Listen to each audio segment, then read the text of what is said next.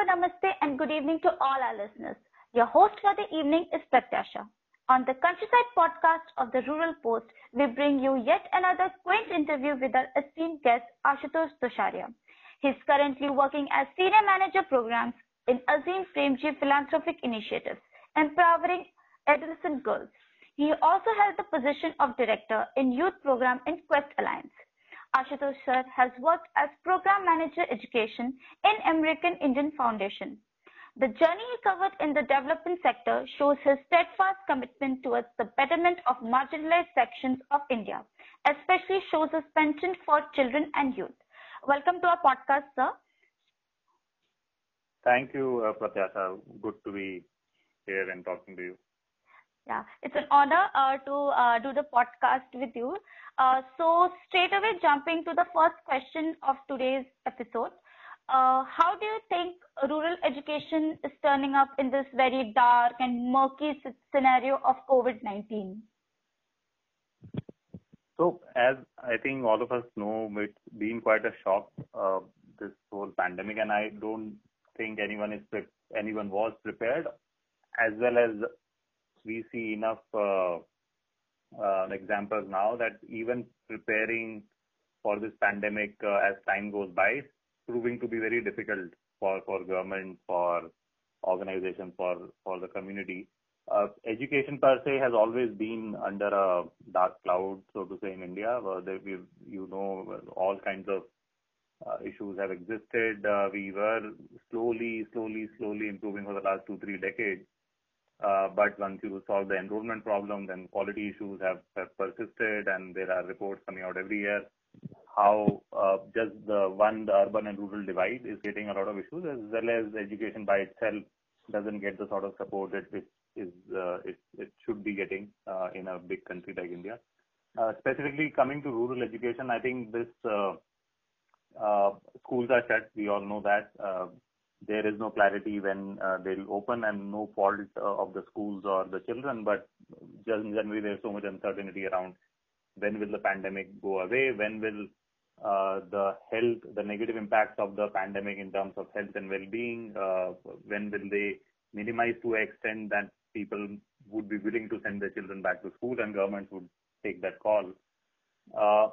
Specifically, I foresee, and some of this has already started coming in mainstream media. You might have seen a reporter in Indian Express that shared a photograph some days back of Bhagalpur, how a few children dropped out of school. The schools are closed, so they are not obviously going to school. They can't study at home. There is no way for them to do that. So they were on the street doing, unfortunately, what a lot of children in India end up doing on the streets, cleaning, picking waste, etc. And then government got into action, and hopefully the families would have received some support right now in terms of food grains. I foresee massive dropout because of this, and globally this has happened. This happened also when after Ebola, there is recorded history that how the dropout rates in Africa really increased substantially after the Ebola pandemic. Early marriages for girls is a major issue. I think that's something we'll start seeing. Trafficking of children is another big problem that perhaps is just around the corner if things don't fall back in place. For me, one of the most important issues is the breakdown in the midday meal system in schools is really hitting the community, especially the children, very hard. And I'll come to that later. Another interesting thing you would have noticed that over the last few years, a lot of low-cost, affordable private schools have come up in the country. A lot of these exist in small towns and in rural India.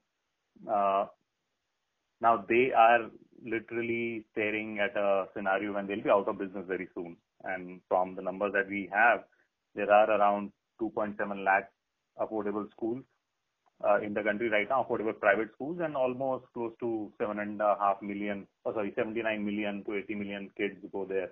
So that's a big number, and if these schools close down, these children would then have to be re-enrolled in the government system. I'm not sure if the government education machinery is looking forward to that, or are they up to the task? Are they planning? They should be, ideally.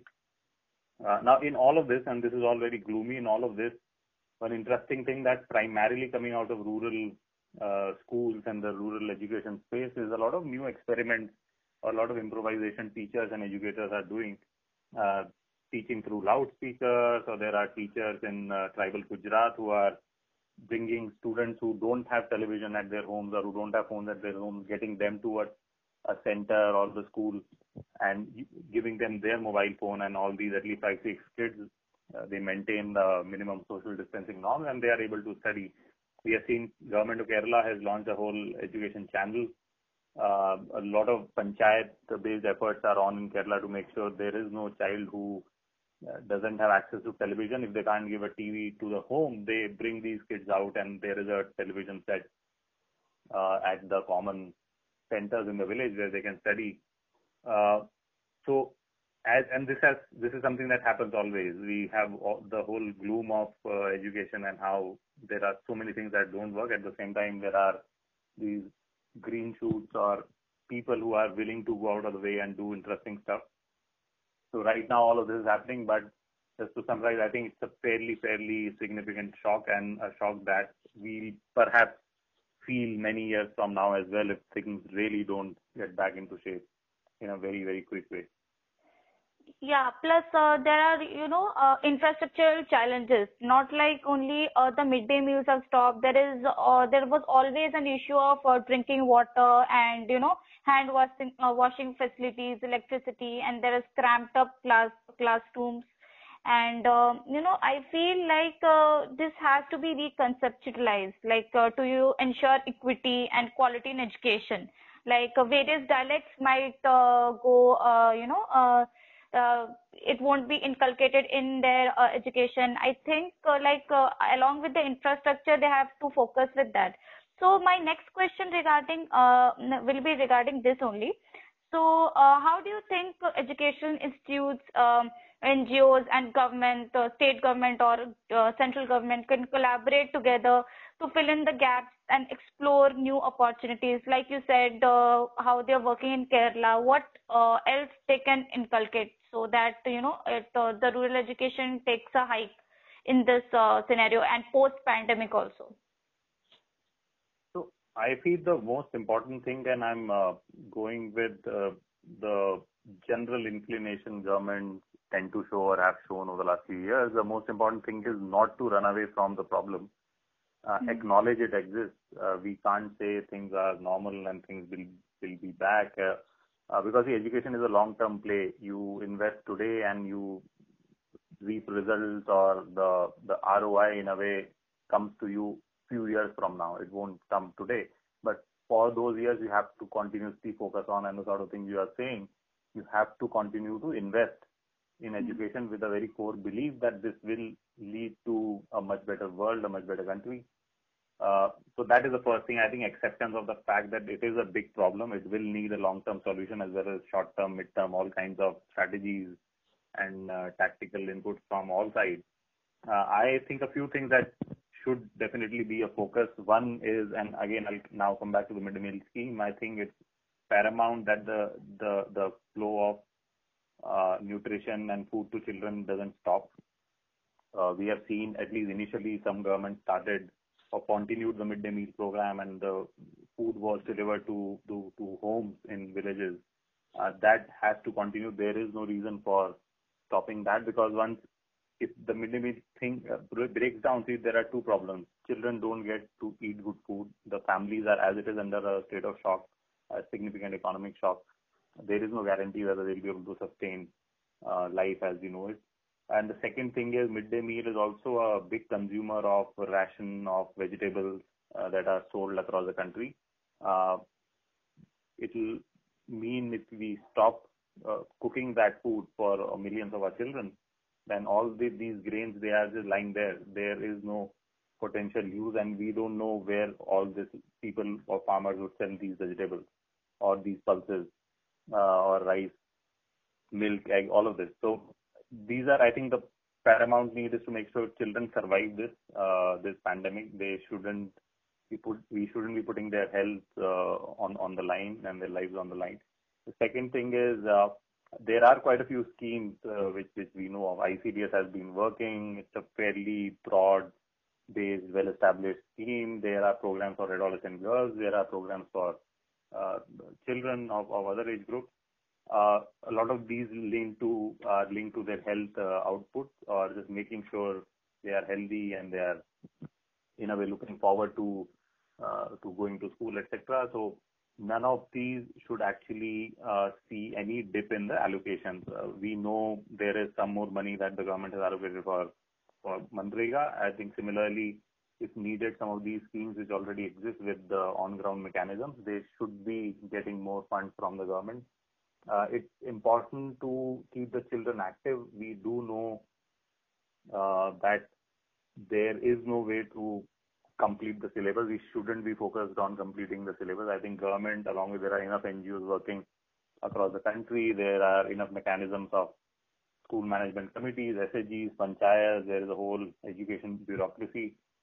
They shouldn't be worried about how will you complete the syllabus. If the kids are healthy, if they are at home, can something be done with them which keeps them active, which keeps their mind sort of engaged in any sort of learning. It need not be a textbook or a lesson delivered on a TV channel. And the biggest force I feel to make this happen is there are the teachers I was talking about, or the educators who are really improvising and doing so much. And I wonder why can't just we get them? All kinds of webinars are happening everywhere with specialists and civil society and corporates and the government talking about so many things. Why can't we get 5, 10, 15, 20 teachers who come together and share the sort of experiences, what sort of innovations and experiments they have done? So this is the only way. Now, our education system, the only way it will perhaps, I'm not using the word make the most, but it will survive. It probably can do a decent job of coming out of this pandemic is if the decentralization is absolute. We already know there are decentralized structures, but teachers are still governed by a very top-down mechanism. So they should just be left to do all the innovations that they want.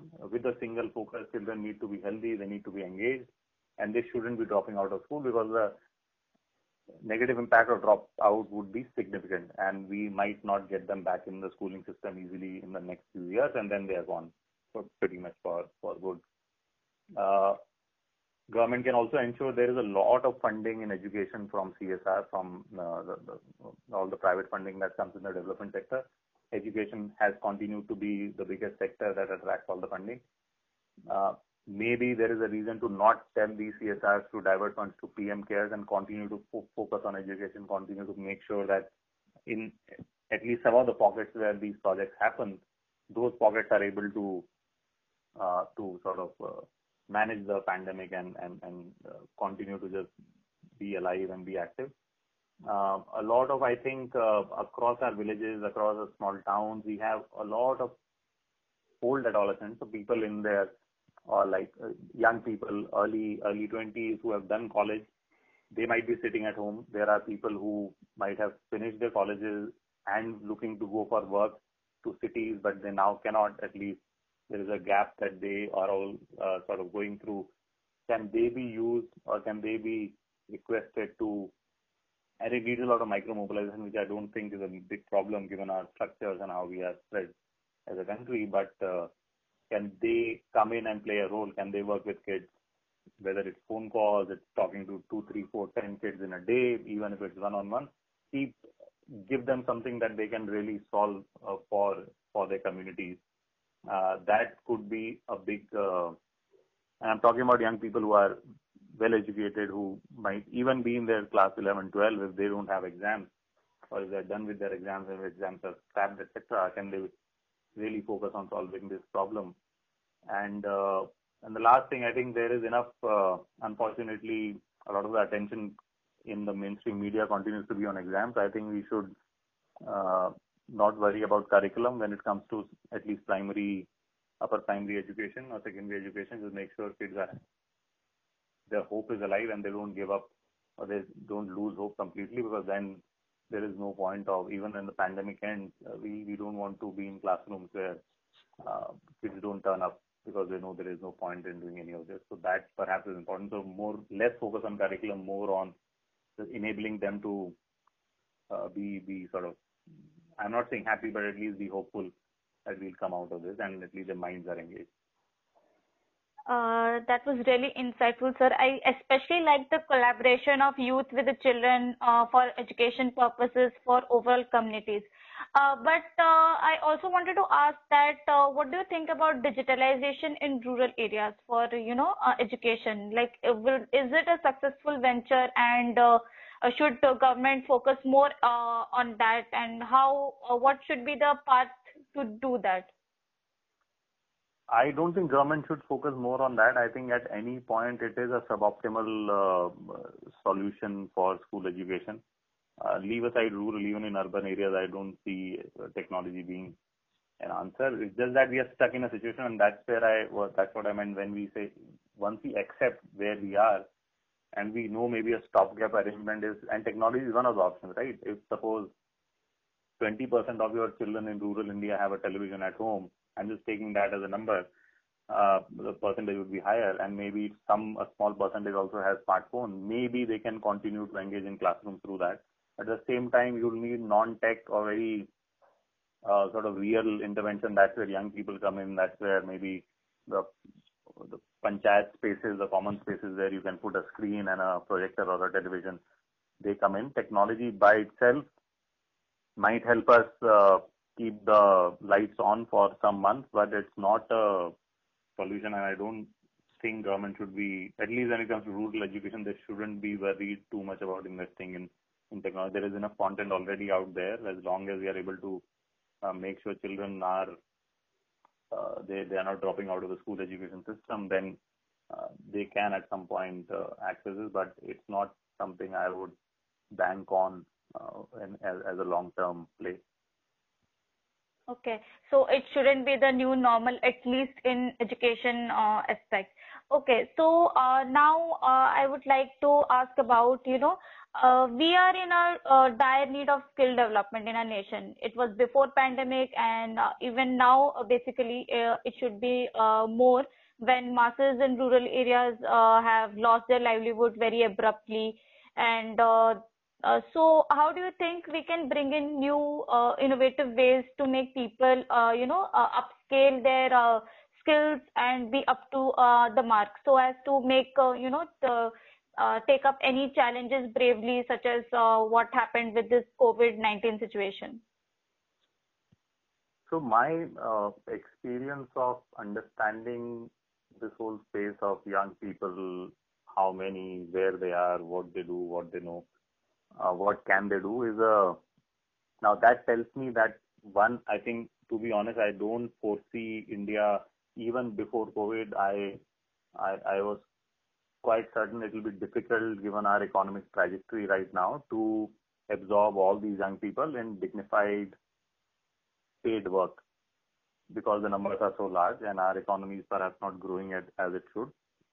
So that's a big problem. COVID has only really sort of given wheels to that whole issue, and the economy is further sliding down, or rather has already fallen off a cliff. Now, when we talk about young people, obviously there are two sides. For children, I think just the education by itself is an end, and we don't have to worry about the market. We don't have to worry about what will happen when they reach class 12. Will they become engineers or plumbers or whatever?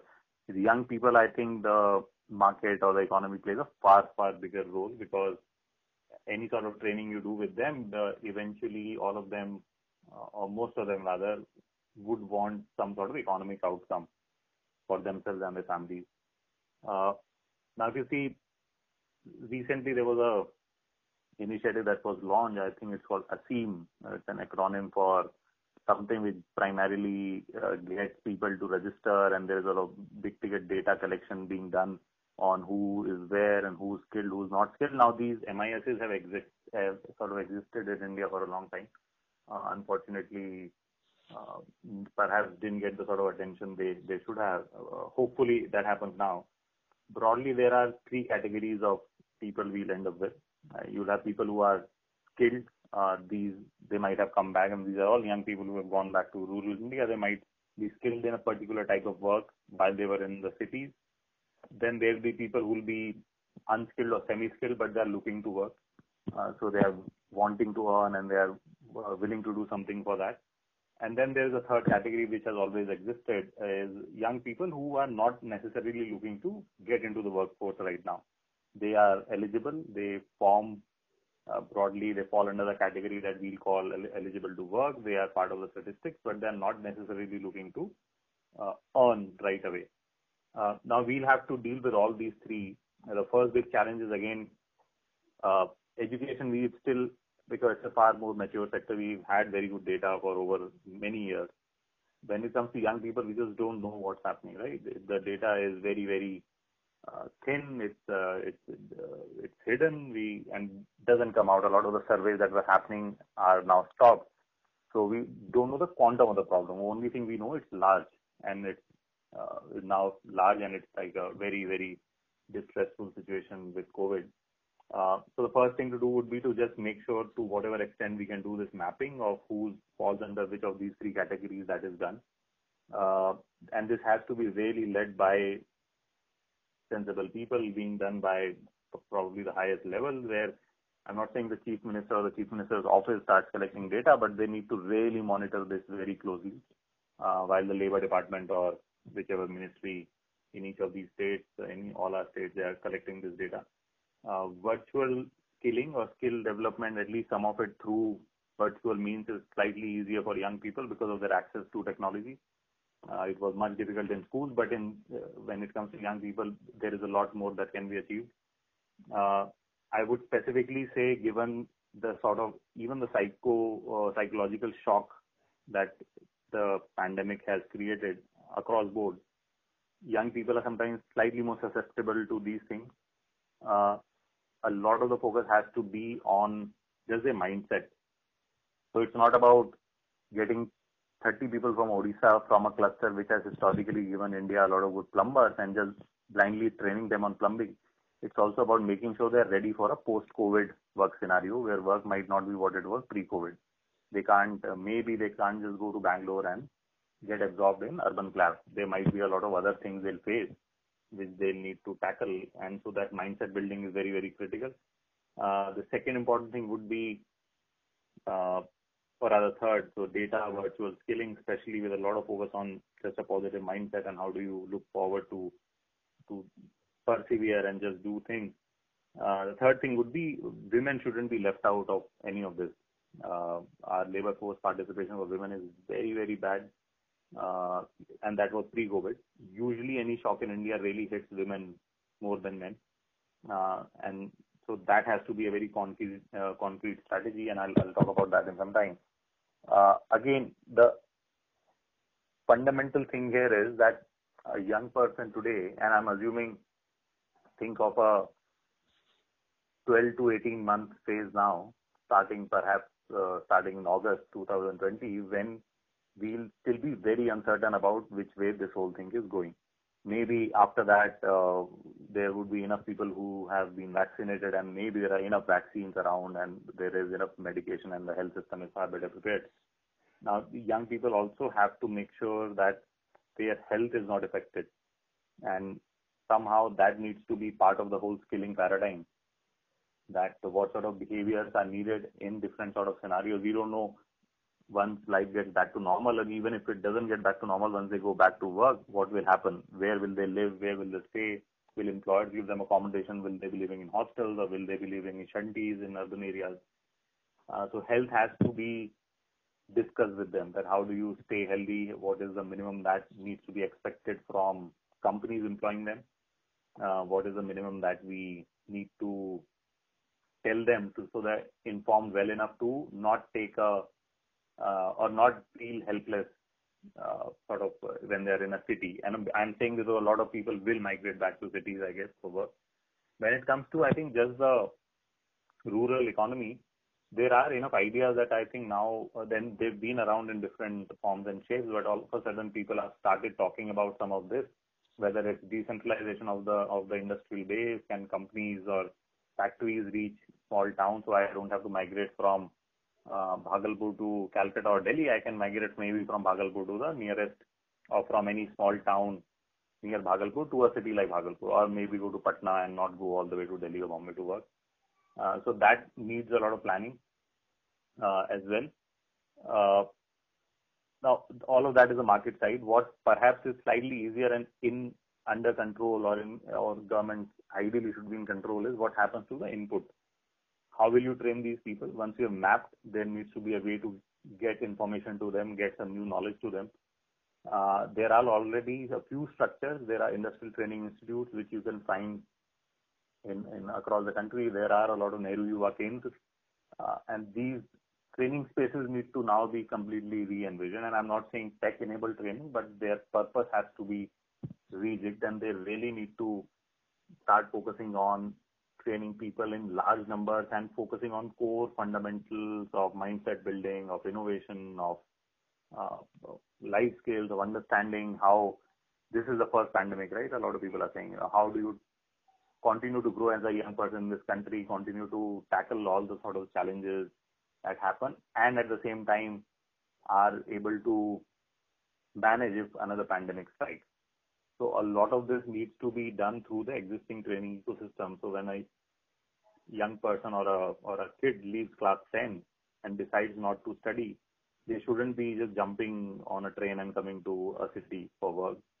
ITIs have to be, I think, enabled enough. Nehru Yuva Kendras have to be aspirational enough for this kid to go there and say, train me on something and then maybe it will be worthwhile my time to aspire for a job. So some of this work which is already has been on the drawing board and a lot of interesting experiments have happened across the country that I think is important. The important thing again is in the absence of good data, none of this will be easy to do and rather difficult to do. I would assume much easier if we again accept the problem, get good data in place, and there is no harm in, there shouldn't be any shame in saying that we are stuck in a very, very bad place and we really need to outthink ourselves if we have to do something with young people, because it's much, much bigger. And engaging them on TikToks or like political mobilization, that helps no one, right? That's not the end of youth in a country like India. We really have to make sure they're doing something worthwhile and they're contributing to the families, to the communities, and to the society at large. Okay, so the focus should be majorly on, updating the skill management information system for the accurate data so that we can get to know who is in what category. That was really interesting to know your thoughts about this. So, as the last question of today's podcast, I wanted to ask, one of the harsh and bitter realities is, even though in some of the states such as Kerala and Maharashtra, we have seen tremendous results in supporting women in forms of number of SHGs, but it's still a very slow and dim progress in poorer regions such as Odisha or Jharkhand. So how do we get to empower these women and adolescent girls at the same time in these regions through education or skill development or any programs?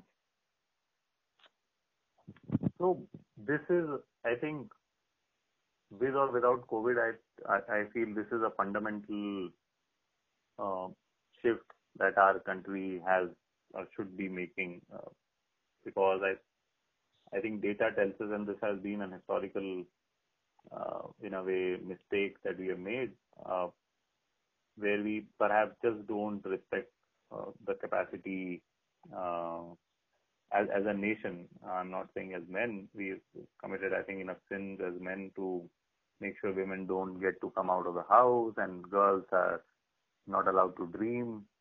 And in a way, the whole society and the whole country is, it's structured things are structured in a way, relationships are structured in a way that if you are a woman today, you know you are far smarter compared to the man in the house or in the neighborhood, but you somehow you will not get to access all the opportunities that he'll get to access. So this has had to change now for a long time. Now, maybe COVID has that. Hopefully it should. And something I said earlier, we know after demonetization, I think more women got out of or lost their work and earning than men.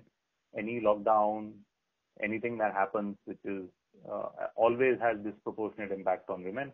In this case, I think young girls are are far more susceptible. They'll drop out in bigger numbers. They'll be trafficked. They'll get married at a very early age. And all of this happens even when we have a lot of teachers. There are a lot of SHGs doing whatever they do, but everyone is busy struggling with how their work has changed, how their life has changed. Somewhere, I think a lot of focus has to be on bringing or making sure girls don't drop out and girls continue to be in the most logical, continue to reach the most logical level of education, higher education, school education, whatever is possible in their scenarios. They shouldn't be asked to leave school. And this needs massive amount of community mobilization. This needs a lot of difficult decisions that people and functionaries across board. It's not enough for a minister to say in Delhi that we won't allow this to happen. It has to really go down to the bureaucracy at the village level and all the community institutions to just make sure this doesn't happen. And I'm including civil society organizations who are already playing a big role, will continue to play this role. I feel there are no short answers to this. I think certainly deserves a much larger conversation. But in my mind, I think everything has to come down to, are we helping girls? And I'm starting with that age group of 12, 13, 14, 15, that are we really focusing on agency building, or are we just giving them some subjects that they learn and they clear their exams with good results? Agency primarily would mean, are they being enabled to make their decisions and act on what they decide? That decision could be that I want to talk in a panchayat meeting. I want to talk to my parents and negotiate and tell them, please don't take me out of the school. That decision could be that I really want to pursue college. If there is no college in my neighborhood or in my town, how do I do it? Can I do it online? Can I do it through some other means? That decision could also be, I don't want to get married when I'm 18 or 19. I would rather wait for 2, 3, 4 years, do something, and then see whether I want to get married. And all the institutions that are working with these girls have to now then start focusing on agency. Interestingly, in India, when you look at data and female labor force participation has been very bad, sometimes the explanation given is women, as families earn more, women drop out of work. And they don't necessarily drop out, they walk out of work. Now, this is the explanation you'll hear from a lot of quarters. Now, factually, this is incorrect. Women, enough surveys and when NSSO data gets collected, when people are asked, or when women specifically in households are asked what we would want to do, a lot of them say they are looking to work. They already do a lot of work. Unfortunately, they are not paid for it. So a lot of the care work that happens in India happens to be right on top, perhaps at the second number, if I'm not wrong, in terms of unpaid care work done by women. So it's a double, triple whammy for them. They want to work, they can't. They want to be in control of their lives. Unfortunately, all the socio-cultural constraints that we face as a country, or that we have enabled in our country over the years, don't allow them to really do a lot of the things they would want to do and they should be doing. And the interesting thing is, SHGs might not be able to solve this problem, right? We need very smart and very quick response to this situation. Otherwise, it's just every year it just piles on and the problem just becomes bigger. I think SHGs were a great innovation, should continue to work. And we have seen how SHGs has primarily become a women's sort of a space to do a lot of creative work and generate income for themselves, their families, their communities. Same time, adolescent groups is another potential. Already it's there in policy books. It's there on the ground in some quarters. Can they be embedded in the panchayats? Can they really plan for themselves? All the money that is meant for adolescent girls in a village, is that money actually reaching them or not? Maybe they should be in control of that. And I can draw a parallel, and I was just thinking about this, how in good management colleges or a lot of colleges now, students tend to lead a lot of the efforts around placements, around all kinds of events. Now, can we trust these adolescent groups to really lead that effort? And it could be a mix of boys and girls, and they are really going out, telling the panchayat what to do. They are being enabled in planning and executing a lot of the plans for their own betterment, and at least helping them enough to cross this threshold of from 15, 16, 17 to like 21, 22, that's sort of a 4, 5, 8 year period that is very critical when a lot of these decisions are made, usually made for them or on their behalf by someone, but can they take control and say that we make these decisions and we know how this needs to be done. So I'll stop here. I think it's a far, far complex thing, but definitely more focus on agency across board. Stop worrying about finishing curricula, etc. And the education, maybe more institutes, more industrial training institutes, more NYKs which are recruiting or enrolling women across board, and a massive amount of community mobilization that is needed to just make sure we, and when I say we, primarily men, start behaving when it comes to allowing girls to do what they want. Thank you, sir. That was some really amazing insights, especially on women empowerment. So now the podcast is a wrap. It was really enriching experience talking to you about the ground realities of rural education and skill development, especially the aspect for women empowerment. And I hope our listeners also learned a lot as I did. And I want to thank you for taking out your time and being enthusiastic enough for delivering this valuable podcast. We wish to foster more such interactions with you. Lastly, I would like to thank our listeners. Don't forget to check out our website, theruralpost.org, to know our journey of unfolding rural India. Signing off, your host, Pratyasha. Thank you, sir. Thank you so much. Thank you, Pratyasha. Take care. Bye-bye.